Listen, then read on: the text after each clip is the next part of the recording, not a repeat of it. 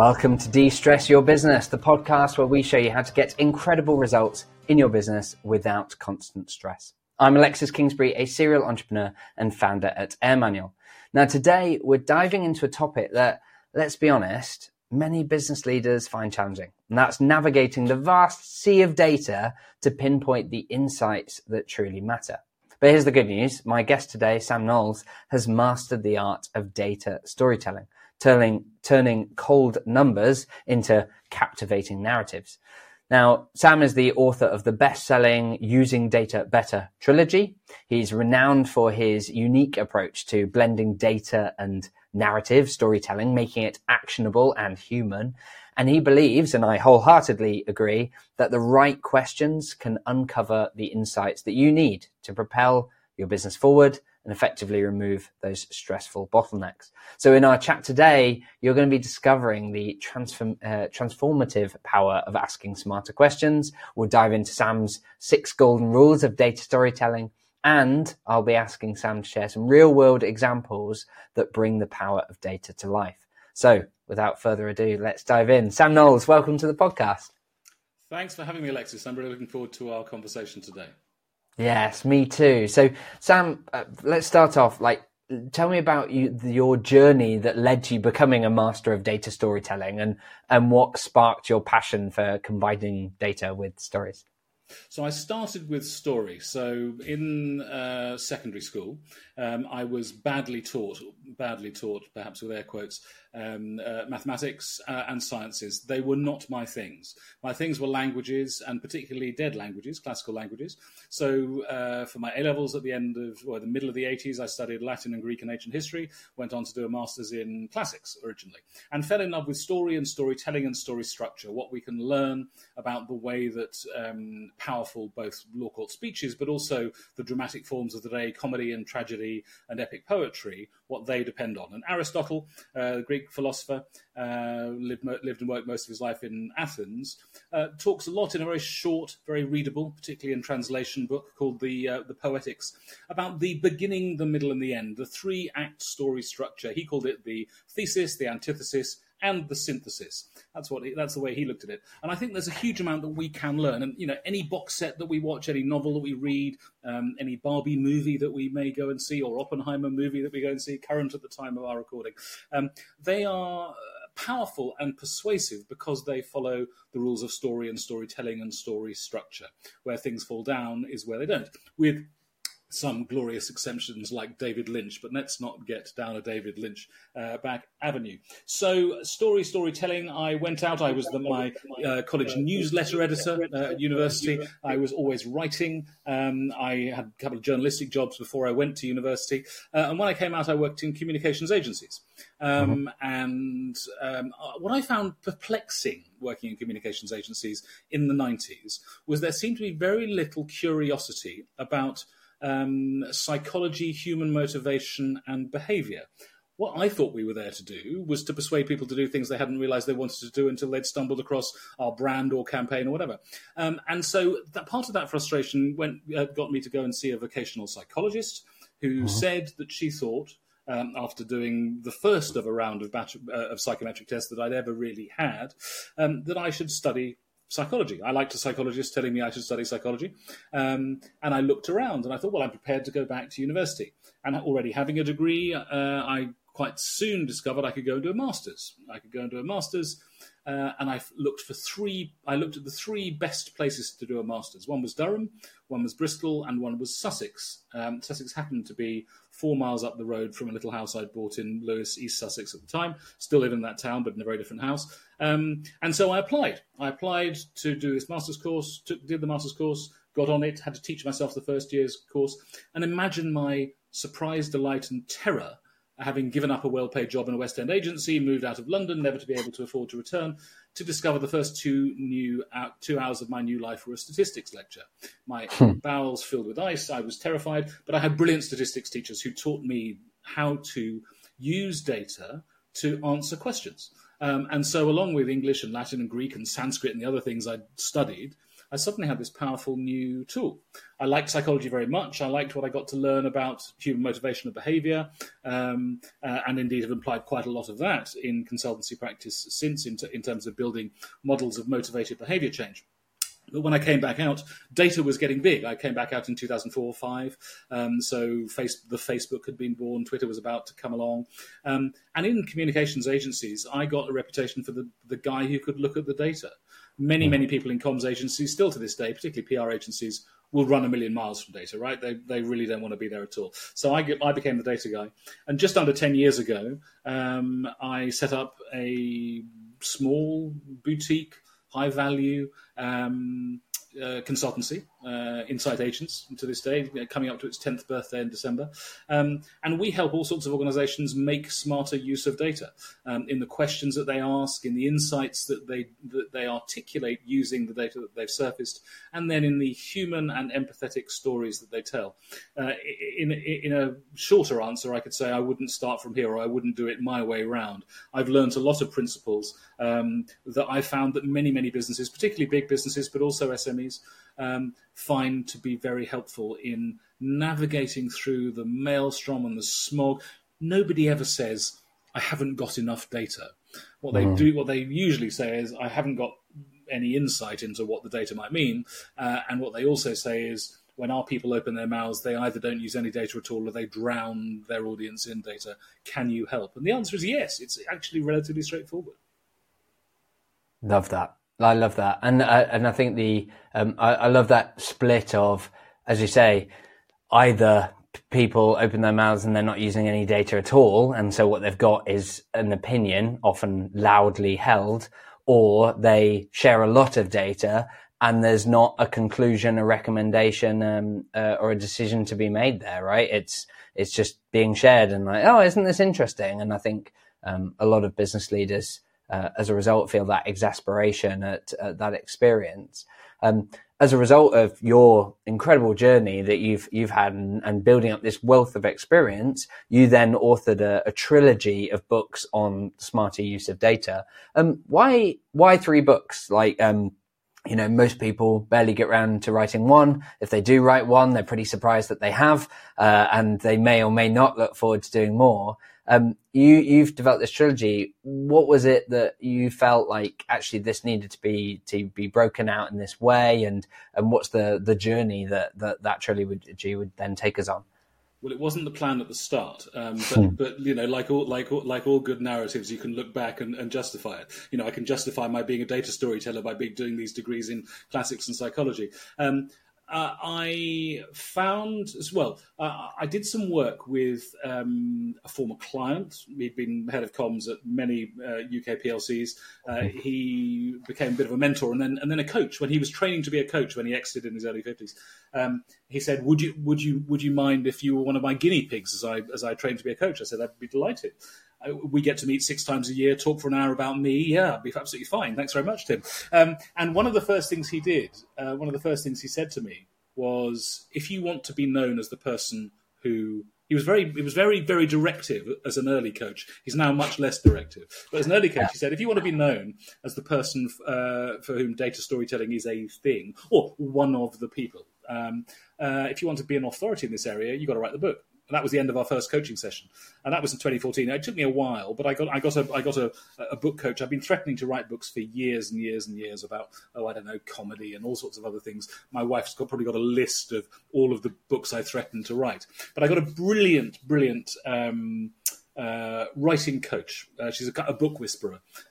She's a marvellous woman called Dr. Beth Miller. She has a bookshelf in her house of books that she is the midwife of. And actually, it's now 2 shelves because she's good. And her advice was, if you're going to write, and that's about it. But it was a good one. So I determined that data storytelling was a thing. This was in 2018. It was published. I wrote it in 2017.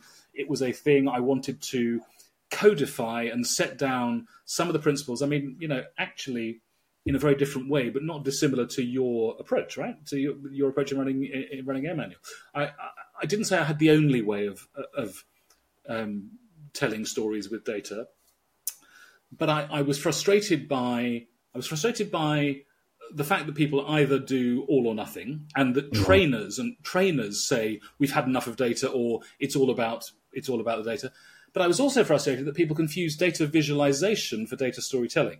I was talking earlier on today to a very senior guy at Gartner, the consultancy, and we had a riotous agreement on the fact that if there's no point playing around with Power BI or Tableau or even Excel to try and find the story if you don't actually know what the narrative is. So I wanted to set out some simple principles that were not a statistics lecture. I've given statistics lectures and they have a particular place, but not in business for sure. And so I wrote the first book and it did well, and it won some awards and it got some acclaim and it sold pretty well. And my publisher said, "Oh, what's the next one?" And actually, I started a training practice and a speaking practice. You'll be familiar with that, right? I started speaking practice on data storytelling, and still do a huge amount around that. But I call my business Insight Agents because I think, particularly in the world of marketing services, particularly big agencies, the word insight is tossed about like confetti. And for me, insight is a prized and special thing. And I was interested in it from the perspective of the history, the philosophy, the psychology, and increasingly the neuroscience. So I thought, well, there's a book about insight. Insight agents, insight, this abstract thing. Agents, get your nails down and dirty to actually surface these things. I mean, I define insight in the book as how to be insightful as a profound and useful understanding. It's profound because it answers the so what questions, what do the data mean? And then it allows you to go on to the now what should we do as a result? So number 2 came out. It was a pandemic baby. Well, it was born in the pandemic.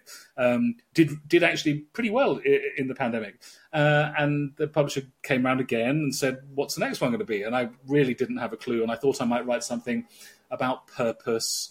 And then I went on a webinar where publishers were saying the last thing we think is another book about purpose. So I felt a bit chastened on that. And then I just kind of thought about it and realized that actually, if you don't know, if you want to get data to get insight, how do you get it? Well, you ask questions. Whether you're interrogating a big data database, whether you're running a police prosecution, whatever it might be. And so I thought, well, this is going to be the one. And they snapped it up, and it's. I confess in the introduction that I've written them in the wrong order, because my very small p philosophy is that if you want to make smart use of data as an individual, in a team, as an organization, ask the right questions to surface the right data. Once you have that data, you're then able to build data-rich, data-driven insights, these profound useful understandings. And then it's important to apply humanity and empathy and respect the data tolerance of your audience, and use a judicious human amount of data in your communication. So that's how the 3 came about. And there will be no more business books. There may be, there are online versions, there may be workbooks, but I think 3 is enough. Nice. Well, I won't agree with that too heavily, because I think your writing style is excellent and the quality of your books is fantastic, as evidenced by the fantastic reviews and awards and so on. So I'm sure there might be another one at some point. But yeah, you'll have to start another trilogy, I suspect, unless you're going to go on full on Hollywood version of Tolkien and turn it into 5 and all this sort of thing. So, no, that's awesome. And I think one of the reasons why this is such an area of interest for so many business leaders is because, I think you're speaking to that sort of dichotomy of, you've got the 2 ends of this spectrum. You've got the promise of insight delivered through data and the overwhelm and analysis paralysis that it can cause. Given that business leaders can often feel overwhelmed by it, like, what are the most common mistakes that business leaders make when they're trying to get those insights from the data? I think there are 3. The first is accepting that data or casual observations or, heaven forfend, snapshots of dashboards are insights. That means they have too low bar a definition of what insight might be. Now, I'll make two references to Daniel Kahneman shortly, the Princeton psychologist. The favourite thing he's ever said to me, I'm a cat lover, I know that cats feature in your life too.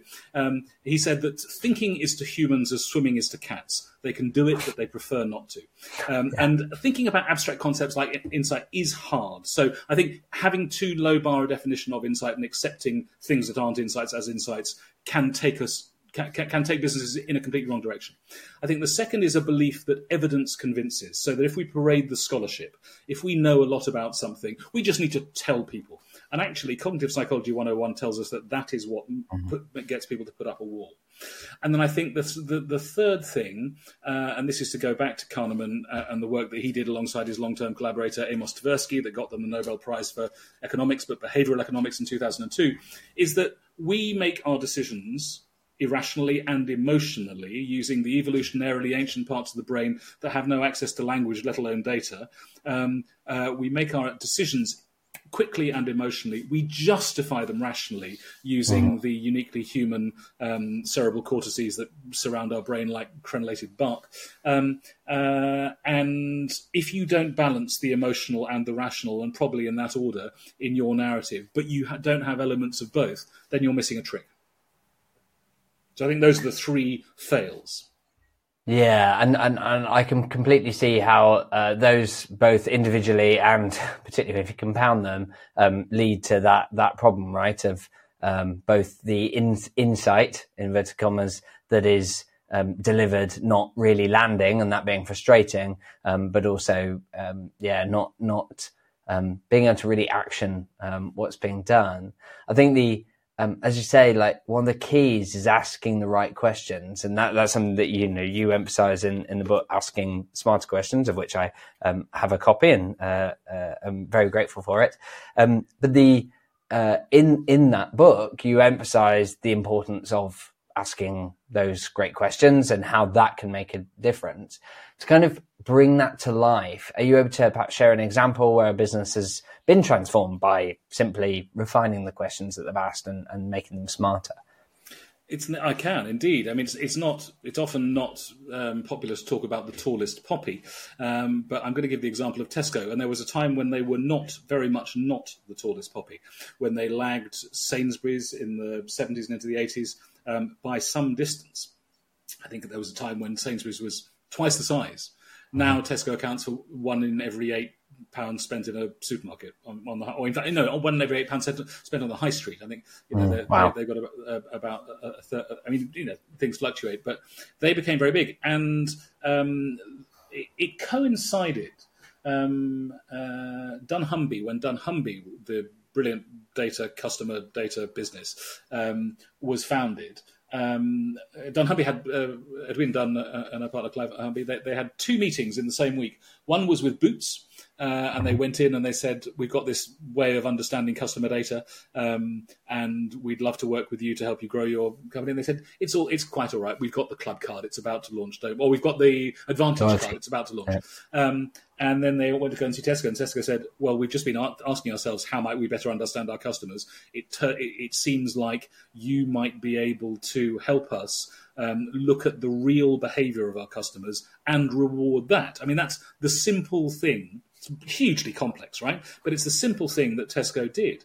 They looked at what their customers were spending, and they gave them vouchers for the things that they were buying. So they therefore bought more of them, and then they located the things that they were buying and next to other things physically that they might also be interested in. People, it's like the analog physical version of Amazon's people who like this also like this, and that's what they did. They better understood their customers, and they became the number 1 supermarket by an absolute country mile.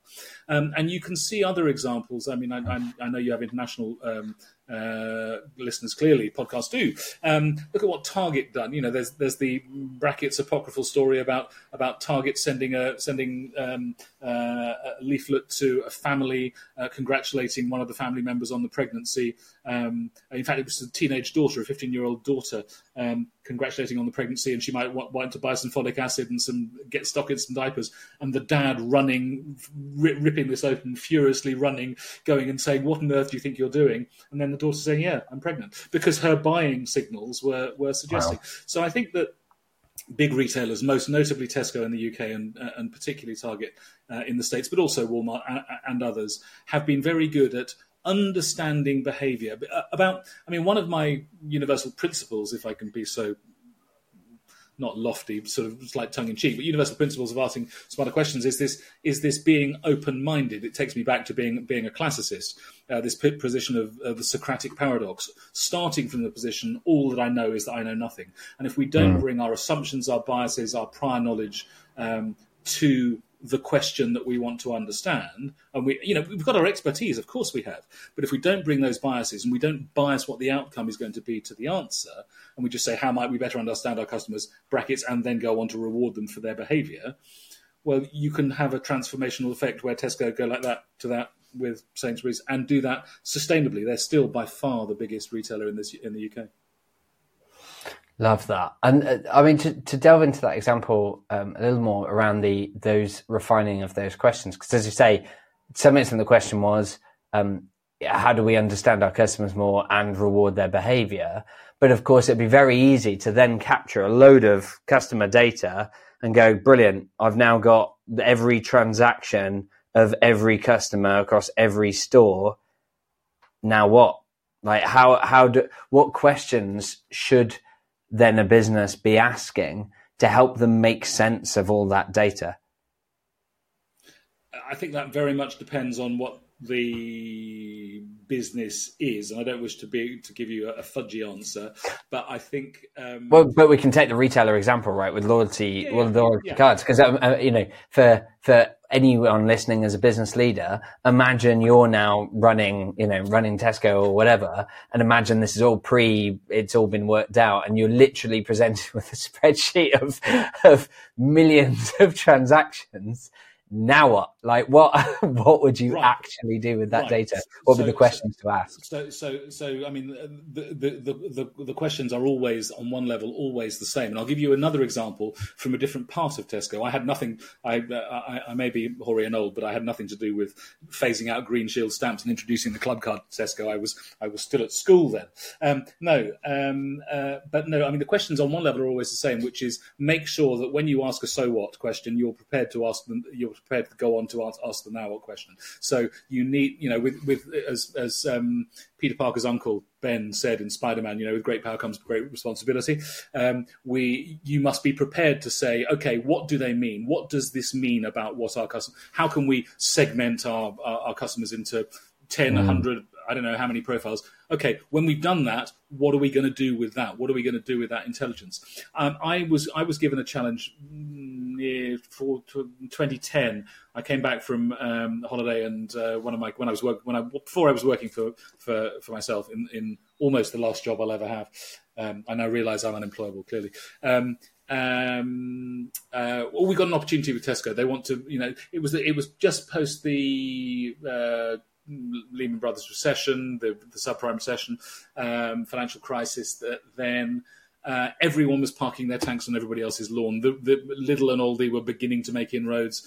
Waitrose was launching its essential range, its essential cave-aged Gruyere. Of course, we all know that is essential. And so they were parking tanks on one another's lawn. And Tesco had made a big investment in its finest range at the time. And they'd run a competition.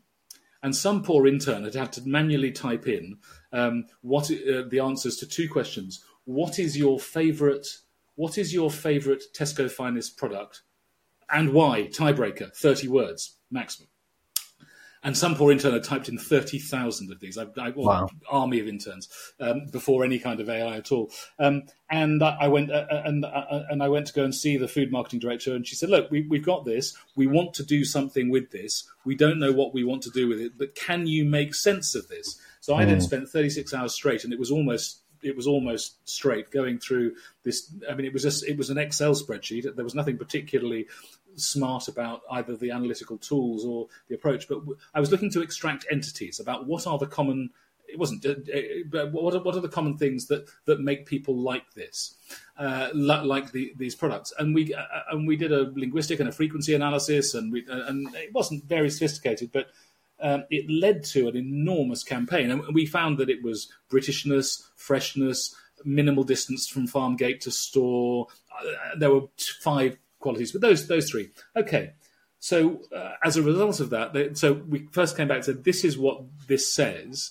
And we believe that our now what, because you are the tallest poppy, because everyone likes to take a pop shot at you, because everyone says, oh, it's bloody Tesco, what you need to do is to tell the story of the produce in your stores, not saying Tesco's got the best sprouts. What we do is we tell the story of your producers, and we make your producers the heroes. And that was an enormous award-winning campaign across all 14 categories that they had, which has been copied and aped by many, many others since, that you go in and you see in Waitrose the farmers, right? So, I mean, I'm not saying it was a massively original idea, but it was a data analytics problem, it was a data analytics challenge that led to some very chunky PR fees for this agency to tell the story of Tesco's producers. And what that allowed, for example, BBC Radio 4's food programme, was to go to the biggest sprout farmer in the UK at the beginning of December in Aberdeen and to talk for the 5 minutes. And about 3 minutes in, the vegetable buyer from Tesco was there to talk about their sprouts. I guess it was a kind of Trojan horse communication strategy, but that wouldn't have come without their willingness, 1, to collect the data, 2, to do something with the data, but 3, to have always the intention to do something with that, to go from so what to now what. Yeah, and it strikes me that in that example, it's the fundamental insight was finding that, actually customers do care about that stuff, as evidenced by the data, and that it's those stories that are going to be relevant. Whereas if that hadn't really come out, instead it was, well, it's all down to taste and so on, then to some extent it's like, it doesn't matter. They're like, the customer doesn't care which farm it comes from, the story and so on. Therefore, anything in that. So that, I think that's really interesting. As you say, it's the now what, because I think that's it's so hard to overcome, because particularly when you're overwhelmed by a lot of data and you go, okay, so what does it really tell us? And even it's an exercise that I've done in advance of collecting data, where we say, ideally we'd have data on this, or we should compile this. And then you go, okay, but what would we actually do with it? Because A, if we're not going to do anything with it, it's not worth the effort. But B, it's not even legal to collect a lot of data that you'd have no plans or clarity on what you're going to do with it. And so that's often a tricky thing to overcome. So I think, as you say, the first thing is a mindset challenge of just shifting to really pushing yourself to really think about how are you going to use this data, and what might it tell you that you can then start doing. I suppose that speaks to the whole point around the storytelling, right? It's looking at what are the stories we might get from this, and then get the data and review it and see whether are those the stories that you get, or does it come out. It also strikes me that I think the temptation with big sets of data is to immediately jump into producing visualizations of it and analysis and pivot tables and pivot charts. And it strikes me that it sounds like one of the first things that you did was actually skim reading through the data itself to see what's actually said.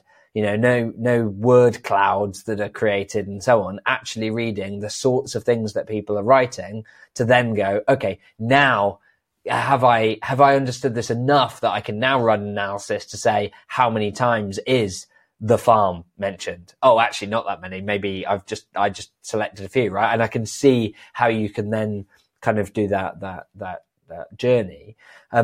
You mentioned about the kind of philosophy, and I know that you've kind of outlined your 6 golden rules of data storytelling and so on. Perhaps if you give us another example, perhaps in different sector, where perhaps a real world example of one or more of your kind of golden rules of data storytelling being applied. It's a very small P philosophy, but and I'll always say that. Yeah, I mean, so one of them is beware the curse of knowledge. The Kahneman's opposite number at Harvard, Steve Pinker, has written a lovely book in 2014 called The Sense of Style, The Thinking Person's Guide to Writing in the 21st Century. And he has a whole chapter on the curse of knowledge. The curse of knowledge is the difficulty or the impossibility of imagining what it's like for somebody else not to know something that you know, right? And it really is a curse. And when we get involved, when we do research, when we gather data on behalf of a team or a client, when we do that, we have much more knowledge than the person that's asked for it or the person that's commissioned it. And nothing is going to turn them off more if we take them through every single cross-tabulation and bit of analysis that we've done and found nothing, but there's one thing over here. I'll give you an example from EasyJet. In 2016, EasyJet turned 20. I mean, who cares, really? Companies happen to be founded. And they briefed their agency and said, we are turning 20. And they didn't say, oh, yawn, yawn. They said, have you got any data? And they said, what do you mean? They said, have you got any data about your passengers? They said, well, we're only founded in 1996. All airlines are required to keep all data about all passengers forever. So, of course, we've got data. They said, brilliant, can we have it? And they said, sure. And it was pre-GDPR. I can give you two examples of why this was pre-GDPR to tell you this. Anyway, what they did was they crunched the data and they got the cumulative number of times they'd flown around the moon or to the sun and back and all those kind of things, which were sort of quite interesting. But then they said, can we look at this? Can we look at this on an individual customer basis? They said, yes, of course you can. Okay, and they basically created 12.5 million in 23 languages for 27 markets across Europe, personalised, tailored emails that said, hi, Alexis, we've been flying together for the past 8 years. We've been on 12 adventures together. Your first was to Alicante. I'm making up your holiday history, by the way. Yeah. I don't know you that well. That's all spot on now, yeah. Yeah, good. We've been 96,000 kilometres together. Where do you want to go next? I mean, there were more, but what they did was they didn't have the curse of the massive knowledge about everything. They had the sense to be able to look and to drill down and to create 12.5 million individual tailored customer experiences from all of this data. The campaign was incredibly successful. I don't know I can't remember what the headline was. Sadly, I don't have my own email, although I do remember it. I'll come back to that. Their email was opened twice as often as usual, but across the demographics, they got 14 times the number of bookings in the next 28 days for any comparable campaign they'd run 5 years out and for the next 2 years. And it was because it built this personal relationship, or it reinforced this personal relationship in something that had been seen as sort of brash and orange, and then it was Stelios, and it was a bit cheap and cheerful. But actually, by the time 2016, when this ran, EasyJet was the biggest flyer out of Gatwick. You know, it was the establishment. It was BA to Heathrow. But this campaign, as I say, it was pre-GDPR because my email said, well, the first bit was fine. What is it about seat 7C? You always seem to sit there. I mean, I can tell them that when they, certainly at the time, when they drop the next set of flights, they start selling from row 7 without charging you extra. So I would book into seat 7C, and I like the aisle. But the other thing they said was it must have been a family trip to Athens in 2006, because never before or since have we carried 12 people with your surname Knowles on a flight. So it was 2016, it was pre-2018, right? They couldn't have done that afterwards. But they were right, they were right. So I think that being aware of, being wary of the curse of knowledge, not showing your workings out, this isn't a maths exam, and talking in a very human way. For an airline, or the CEO of the airline, or maybe I think it was Carolyn McColl, who now runs ITV at the time. I think it was from her, if I'm getting the dates right. Anyway, for an airline to have 12.5 million individual dialogues is human dialogues about one of the most important things in their life, the holidays they go on, I think is a truly brilliant piece of data storytelling. Yeah, I love that. It's so inspiring as well to, because I think partly because any business, like almost the bare minimum of data that you have is your interaction with your existing customers. Even if it's only when they started working with you and what they've done recently and so on, most businesses will have that. And going further, you have what did they buy and how have they used it and all those sorts of things. And that's valuable information that you can surface in interesting ways. But I think, as you say, you've got to appreciate that actually your customers don't know some of those things. And I think I really like that point around the curse of knowledge, because I think that's often really hard in marketing specifically, because particularly when you're working the marketing side, you're essentially saying, right, I'm speaking to a load of people who haven't heard about us or don't know that we do this thing, except that I know us inside and out and know that we do this thing and know that we've spoken about doing this thing 100 different times in 1,000 different ways. And so I'm kind of fed up of doing it, and I worry that other people are too. And yet the reality is they don't know. And in fact, I share an interesting insight I got on a small amount of data today when I was running a workshop. And at the end of the workshop for our existing clients, I happened to mention, I said, oh yeah, and there's various resources that you can access. And one of which, of course, you probably already know it, but you've got the De-Stress Your Business podcast. I said, actually, out of interest, we've got a reasonably large group of existing customers here. Can you just give me a raise of your hand if you've listened to one or more episode of the podcast? And I would say it worked out as slightly less than 20%. No. And you go, wow.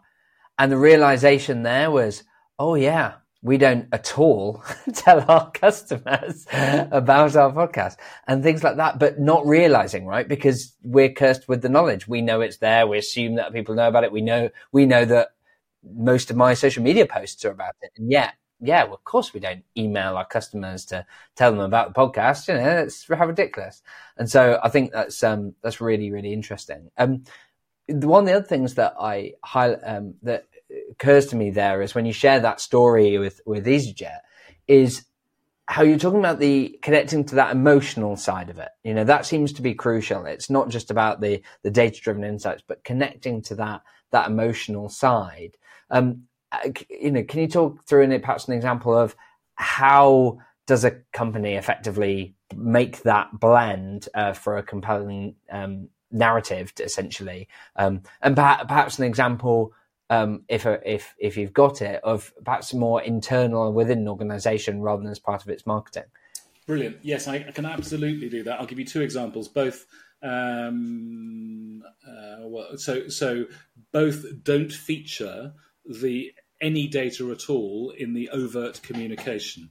One's a public health campaign, and one's for consumer goods, but it lives in a different space. The public health campaign is a campaign called This Girl Can, run by Sport England, an organisation which realised in about 2013 that there was a serious gender exercise gap between boys aged 14 to men aged 70 and girls and women the same, of about 2 million. Now that has closed in part in the last 10 years in England actually across the UK, thanks to the increase in popularity and credibility and investment in women's football. But it's not only changed because of that, and it was kick-started by this This Girl Can campaign.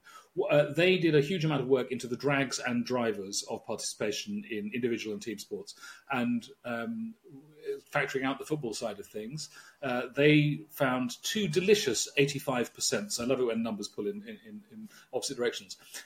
Of those who didn't take part in regular sport or exercise, 85% said that it was for fear of being judged.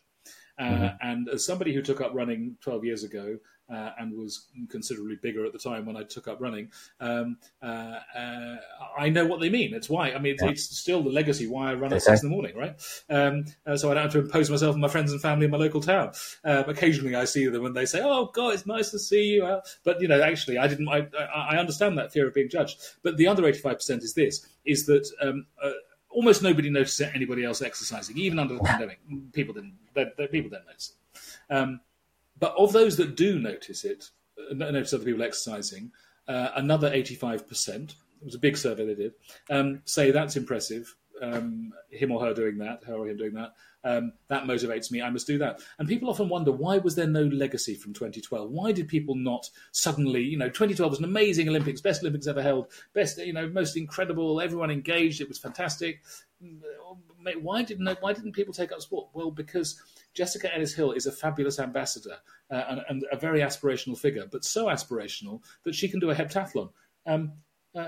We can't do heptathlons. If we can haul our bones around a field, it's hard enough. So real women really exercising was therefore the drumbeat of that campaign, which has helped to close the gender exercise gap, and it's driven by those 85% pulling in two directions. The other one is a long-running campaign, Dove's Campaign for Real Beauty, where Unilever decided they were going to take on the beauty industry from within, and they did some really interesting work, cross-cultural work in 20 markets, where they asked women to say which words they would spontaneously use to describe themselves.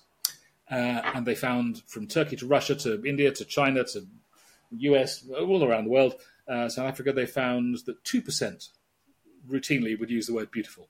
And they determined that clearly the artificial, unobtainable, they're similar stories, but different data.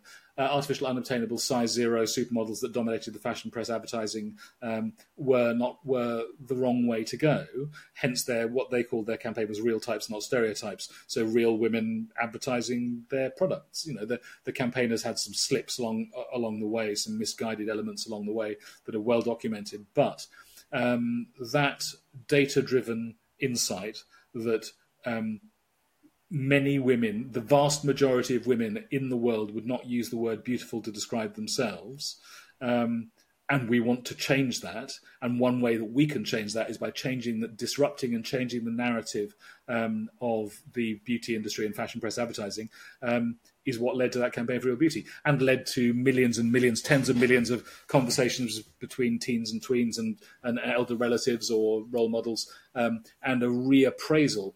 And, look at fashion press advertising now, look at things like the Unstereotype Alliance, that is a global initiative that has changed a lot of marketing, not all of it, but changed a lot of marketing.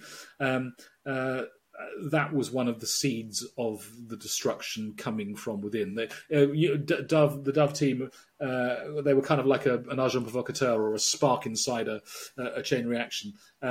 As I say, there have been some missteps along the way, but I think that deserves praise because both of those blend emotion and rationality, I think, in a very powerful way. And for me, they're data-driven stories. Yes, yeah, and indeed, and as you say, and yet neither of them then uses the data in the campaign, in the promotional, etc. It's just that sits underneath it all at a fundamental level, which is really interesting. I think for other business leaders, that the temptation is often to think, well, I've used data to come to this conclusion, therefore that's how I'll communicate it. It's going to be bar charts and pie charts and all these such things. And of course, it's fine for those things to exist under it, but actually what's far more important is the narrative. And so the numbers should really just come in to support the narrative where that is, but really you need to connect to the emotion behind it and what's actually being felt, which I think is really, really interesting. Shifting gears slightly then. So one of the things that is a big focus for us on the De-Stress Your Business podcast is how do you remove the bottlenecks? How do you remove the causes of frustration and things that hold you back from scaling the business without, also having a massive increase in your workload and stress levels and all these things? Where can data help us there in businesses because there's a huge amount of data available in businesses, but most aren't using that routinely to help them identify the bottlenecks to their growth? I think they must start from a kind of a wrecker's perspective, from not a Luddite's perspective, but they must break down silos and tear apart fiefdoms and share data and make it both available and usable. I think they should definitely set a higher bar definition of insight. As I say, it's not just me that's frustrated with it. I come across this because in agencies I've hung out with global multinationals, in our small currently 3-person, 3 support business. We work with global multinationals because the principals in the business have worked with global multinationals, and we still know people that work there, and then you get recommended. But we also work with national and local businesses too. But I think there isn't. It's kind of ironic. You would expect, the reason I mentioned global multinationals is that you'd expect them to have cracked both the data and the insight piece. And I think one of the reasons they haven't cracked the data piece is because a lot of them are legacy silo businesses. And so that marketing and sales and insight and new product development and then e-commerce and so on, they operate in independent fiefdoms, and they want to take credit for success. And so I think breaking down silos, banishing fiefdoms, accelerating empathy, and by that I don't mean endless soft skills training, but I think understanding the role that empathy, putting yourself into the mindset, the shoes of those who you're seeking to influence, be they customers or internal stakeholders or regulators, and understanding what their data tolerance is likely to be. One of the exercises that one of my favorite exercises. I train a lot of people in businesses. I also train through the other side of our business. It specializes in impact, but specifically in academic impact. There's a 7-yearly review cycle in the UK, but also in many other markets too, where government funding is assessed, and that is based in no small part on genuine, real world impact. And training academics who. Steve Pinker, in his Sense of Style, says that academics are the worst exhibitors of the curse of knowledge. He calls out his own sort as top of the pile. But one of the exercises I love doing is called pen portrait, and we get people to draw a spidergram of in the middle of the spidergram they put the name of the audience that they're looking to influence. Somebody, the conference audience, the internal review committee, whoever, it doesn't matter who it is, and then draw and then in sort of bubbles around to give defining qualities of what they're like and how likely they are to react to data. Some of those will be joined together more strongly, and some will be weaker, and then to use that spidergram, which will take them 10 minutes to do. I mean, they could spend longer, but you could do it in 10 minutes. To write 150 word pen portrait of that audience, and then print that out and stick it in their place of work. And when they're writing a presentation, an email, a sales pitch, whatever it might be, some marketing collateral, a LinkedIn post for the next 6 months, they bear that in mind. They look at it. It's always there. And I mean, I do this all the time. Every single conference, every single event that I'm going to be involved in, what's the data tolerance likely to be? How much are they likely to be able to stomach? And I think that's insight is not the same thing as empathy, but there's a lot of overlap. Being able to put yourself into the mindset, the shoes of those that you want to influence, to buy, to vote, whatever it might be. If you can do that, and I found the pen portrait exercise gets people to vocalize, because we often don't do that. We think, we got to go and pitch for I don't know, an energy business. Okay, so is that energy business OVO Energy or BP? I mean, they're different creatures. Are we talking to the finance and procurement team, or are we talking to the marketing and sales team? And you're going to be smoothing out the rough edges. But I think it's an incredibly valuable exercise. I find it works best with academics because they're so expert and their data is very special and precious to them. But it also works very, very, very well in business too. Fantastic. Love that. And I think it's the ability to understand. I think because there are two big parts to that. One was around, as you just said, like using the empathy and understanding who you're communicating to, and then that other point you made earlier around breaking down the silos and making sure that you're sharing across the organization to help understand that. It strikes me that we've talked a lot about insight, and indeed, that's part of your company name, and indeed. 13 years ago, I think it was 14 years ago, when I set up my consulting practice before setting up my software businesses, was bridging insight with the aim of how do you break down those silos? How do you support the cross team working was our whole thing, right? And it's interesting that even if when I look back over the journey of the last sort of 13 years, it's largely my businesses, 3 businesses, have been about how do you support better understanding of the knowledge and the sharing and break through those walls. And I think that's often one of the challenges. And I think it's exacerbated when you look at data specifically, right? Because I think a lot of people run off from data, it becomes even worse when you're then like, okay, there's marketing data and marketing are in charge of that set of data. And then there's finance data and only finance even have access to that data. And then there's sales and they've got and it's all separate and all and I think a lot of the examples that you've shared today show how you can take operational data, for example, in the case of EasyJet, and turn that into something that's really powerful in marketing, and similar with Tesco Clubcard and so on. I think that's a really big insight for me is that's the opportunity, right? That's where to look, is where have you got data in other parts of the organization that could be utilized in others to really help you with the empathy and with the storytelling and so on. So that's fantastic. Well, thank you so much, Sam. I mean, lastly, for our listeners who are keen to leverage their data more effectively, if you were to just give one actionable step or takeaway that you recommend that they consider today, what would it be? Don't ask a so what question without being prepared to follow it up with the now what question. Data can be incredibly powerful in the stories that you build, but I'm not just talking about marketing communications.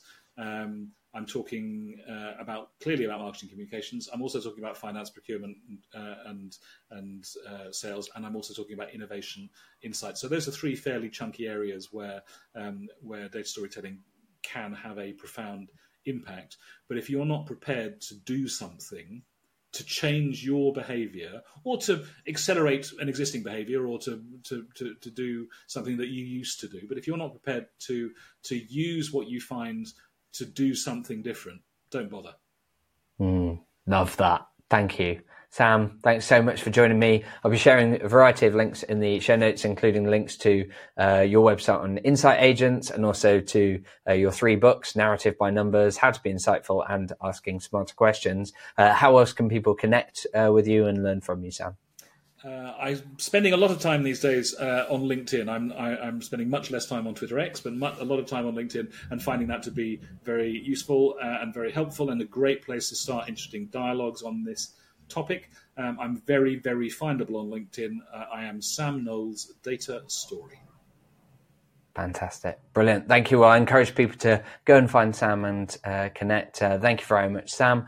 And for those listening, if you're thinking, oh, this is amazing, and I can totally see how if I could understand and review my data and uncover the insights, it would have a huge impact, but I just don't have the time, then you need to learn how to free up a significant amount of time from the day-to-day for this. And to help with this, I'm giving you free access to a recording of a masterclass that I ran on how to free up 15 hours per week and remove the constant stress of running a business without slowing down growth. And typically people that attend that session and apply what they've learned save 15 hours a week within a couple of weeks of implementing it. So it's pretty phenomenal and can free you up a lot to do a lot of insight work. You can find out more and access it at airmanual.co/webinar.